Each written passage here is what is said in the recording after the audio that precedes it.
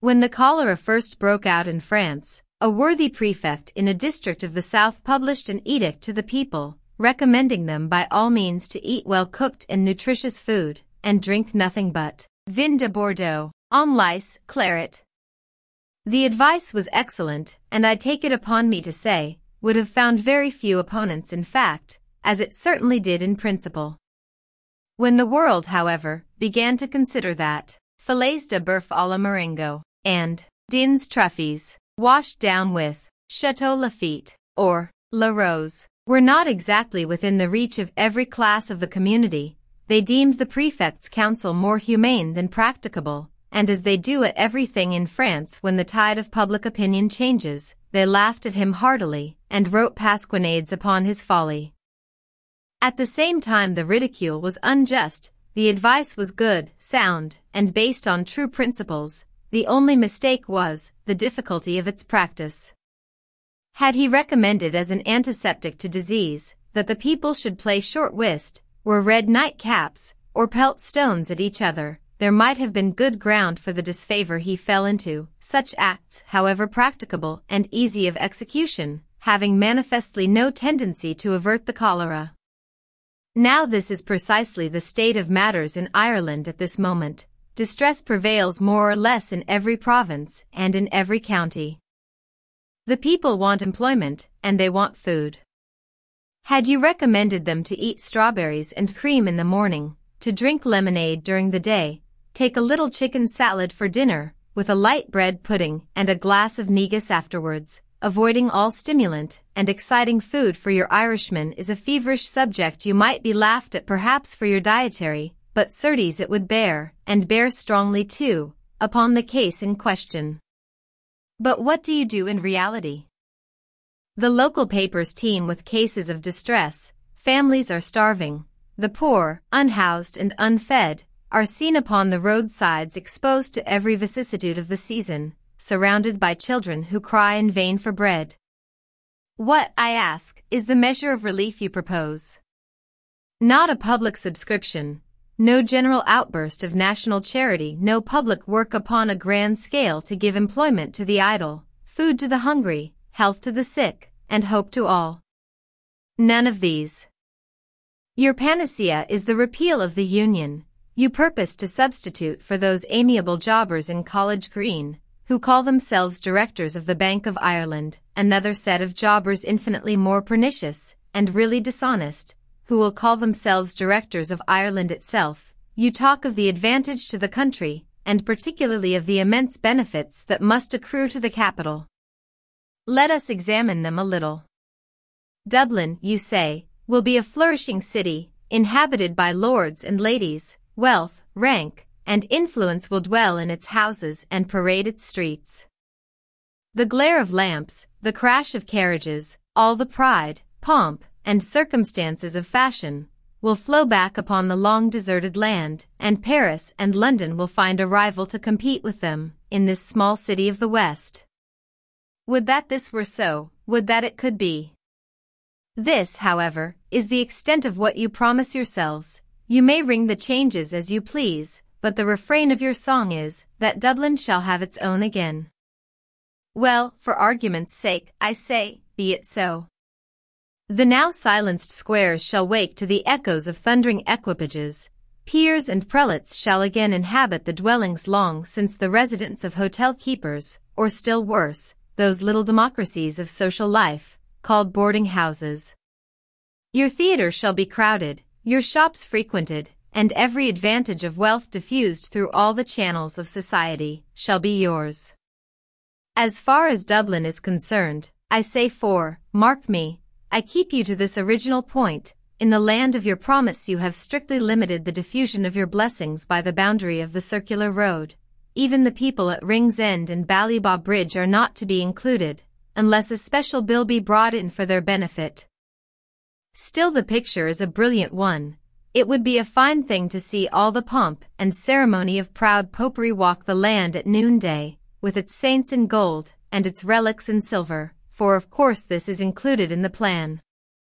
Prosperous Ireland must be Catholic Ireland, and even Spain and Belgium will hide their diminished heads when compared with the gorgeous homage rendered to popery at home. The gentlemen of Liffey Street Chapel, far better-looking fellows than any foreign priest you'll meet with from Trollhättan to Tivoli, will walk about, in pontificalibus, and all the exciting enthusiasm that Romanism so artfully diffuses through every feature of life will introduce itself among a people who have all the warm temper and hot blood of the South, with the stern determination and headlong impulse of the north of Europe. By all of which I mean to say that in points of strong popery, Dublin will beat the world, and that before a year of such prosperity be past, she will have the finest altars, the fattest priests, and the longest catalogue of miracles in Europe. Lord Shrewsbury need not then go to the Tyrol for an estatica, he'll find one nearer home worth twice the money. The shin bone of St. Januarius, that jumped out of a wooden box in a hackney coach, because a gentleman swore, will be nothing to the scenes we'll witness, and if St. Patrick should sport his tibia at an evening party of Daniel O'Connell's, it would not in the least surprise me. These are great blessings, and I am fully sensible of them. Now let me pass on to another, which perhaps I have kept last as it is the chief of all, or as the late Lord Castlereagh would have said, the fundamental feature upon which my argument hinges.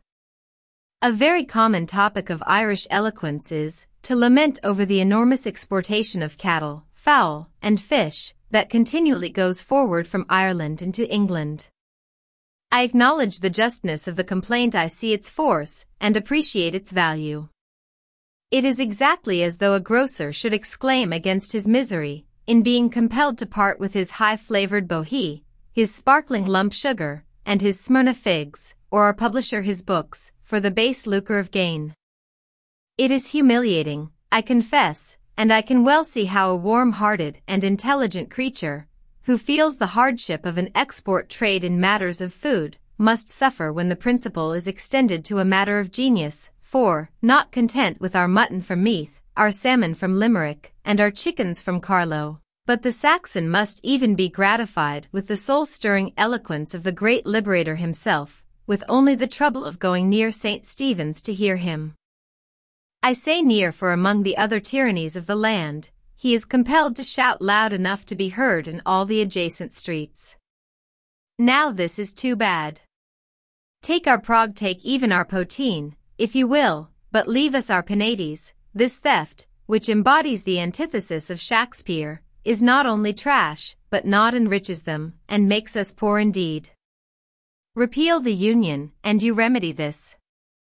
You'll have him at home with you, not masquerading about in the disguise of a gentleman, not restricted by the habits of cultivated and civilized life, not tamed down into the semblance and mockery of good conduct, no longer the chained-up animal of the menagerie, but the roaring, rampant lion, roaming at large in his native forest, not performing antics before some political Van Amberg, not opening his huge jaws, as though he would devour the Whigs, and shutting them again at the command of his keeper, but howling in all the freedom of his passion, and lashing his brawny sides with his vigorous tail.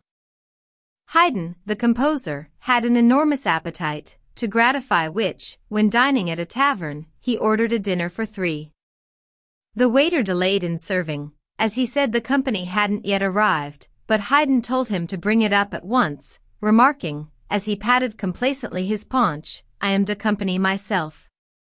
Such will you have the case in your domestic parliament. Dan will be the company himself. No longer fighting in the ranks of opposition, or among the supporters of a government, no more the mere character of a peace, he will then be the Jack Johnson of the political world. Taking the money at the door, in which he has had some practice already, he will speak the prologue, lead the orchestra, prompt the performers, and announce a repetition of the farce every night of the week for his own benefit. Only think what he is in England with his 40 thieves at his back, and imagine what he will be in Ireland without one honest man to oppose him. He will indeed then be well worth seeing, and if Ireland had no other attraction, foreigners might visit us for a look at the Liberator. He is a droll fellow, is Dan, and there is a strong dash of native humor in his notion of repeal. What strange scenes, to be sure, it would conjure up. Only think for a moment of the absentee lord, an exiled peer, coming back to Dublin after an absence of half his lifetime, vainly endeavouring to seem pleased with his condition, and appear happy with his home. Like an insolvent debtor affecting to joke with the jailer, watch him simulating so much as he can of habits he has long forgotten, while his ignorance of his country is such that he cannot direct his coachman to a street in the capital. What a ludicrous view of life would this open to our view! While all these men, who have been satisfied hitherto to send their sympathies from Switzerland, and their best wishes for Ireland by an ambassador's bag, should now come back to writhe beneath the scourge of a demagogue, and the tyranny of a man who wields irresponsible power.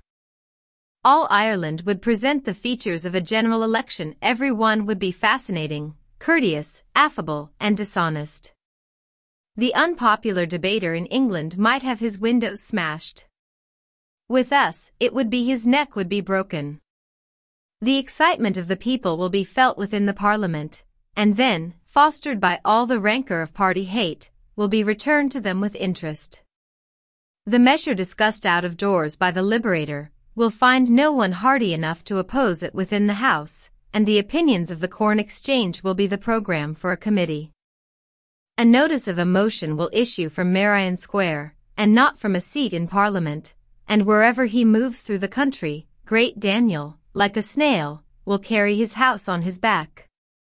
"Rob me the exchequer, Hal," will be the cry of the priesthood, and no men are better deserving of their hire, and thus, wielding every implement of power, if Ireland be not happy, he can only have himself to blame for it. When the East India Directors recalled Lord Ellenborough, and replaced him by Sir Henry Harding, the impression upon the public mind was, as was natural it should be, that the course of policy adopted by the former was such as met not their approval, and should not be persisted in by his successor. To supersede one man by another, that he might perform the very same acts in the same way, would be something too ludicrous and absurd. When John Bull chasses the Tories and takes to the Whigs, it is because he has had enough of Peel, and wants to try a stage with Lord John, who handles the ribbons differently, and drives another sort of a team. A piebald set of screws they are, to be sure, but they can go the pace when they are at it, and, as the road generally lies downhill, they get along right merrily. But John would never think of a change, if the pace were to be always the same. No, he'd just put up with the set he had, and take his chance. Not so your India Directors. They are quite satisfied with everything. All is right, orderly, and proper, but still they would rather that another man were at the head of affairs, to do exactly what had been done before. "What are you doing, Peter?" "Nothing, sir." "And you, Jem, what are you about?" "Helping Peter, sir." That is precisely the case, and Sir Henry is gone out to help Lord Ellenborough. Such a line of proceeding is doubtless singular enough, and many sensible people there are, who cannot comprehend the object and intention of the wise directors, while, by the press, severe imputations have been thrown upon their consistency and intelligence, and some have gone so far as to call their conduct unparalleled. This, however, is unjust. The old almanac, as Lord Brougham would call it, has registered a not inapplicable precedent, and, in the anxious hope of being remembered by the old lady, I hasten to mention it. When Louis XIV grew tired of Madame Lavalier, and desired to replace her by another in his favor, he committed the difficult task of explanation on the subject to his faithful friend and confessor, Bossuet. The worthy bishop undertook his delicate mission with diffidence, but he executed it with tact. The gentle Lavalier wept bitterly. She knew nothing of the misfortune that menaced her. She believed that her star still stood in the ascendant, and fancied, like Lord Ellenborough, that her blandishments were never more acknowledged. "Whence, then, this change?" cried she, in the agony of her grief. "How have I offended him?" "You mistake me, my daughter," said Mons. de Meaux. "His Majesty is most tenderly attached to you, but religious scruples, qualms of conscience have come upon him. C'est par la paire du diable that he consents to this separation. Poor Louise dried her tears. The case was bad enough, but there was one consolation: it was religion, and not a rival, had cost her a lover, and so she began her preparations for departure with a heart somewhat less heavy. On the day, however, of her leave-taking, a carriage, splashed and travel-stained, arrived at the petite port of the palace, and as instantaneously ran the rumor through the household that His Majesty's new mistress had arrived, and true it was, Madame de Maintenon had taken her place beside the fauteuil of the king. So Mons. De Bossuet, said La Valliere, as he handed her to her carriage, so, then, His Majesty has exiled me, par la paire du diable. The bishop bowed in tacit submission and acquiescence. In that case, resumed she, c'est par complaisance au diable that he accepts Madame de Maintenon.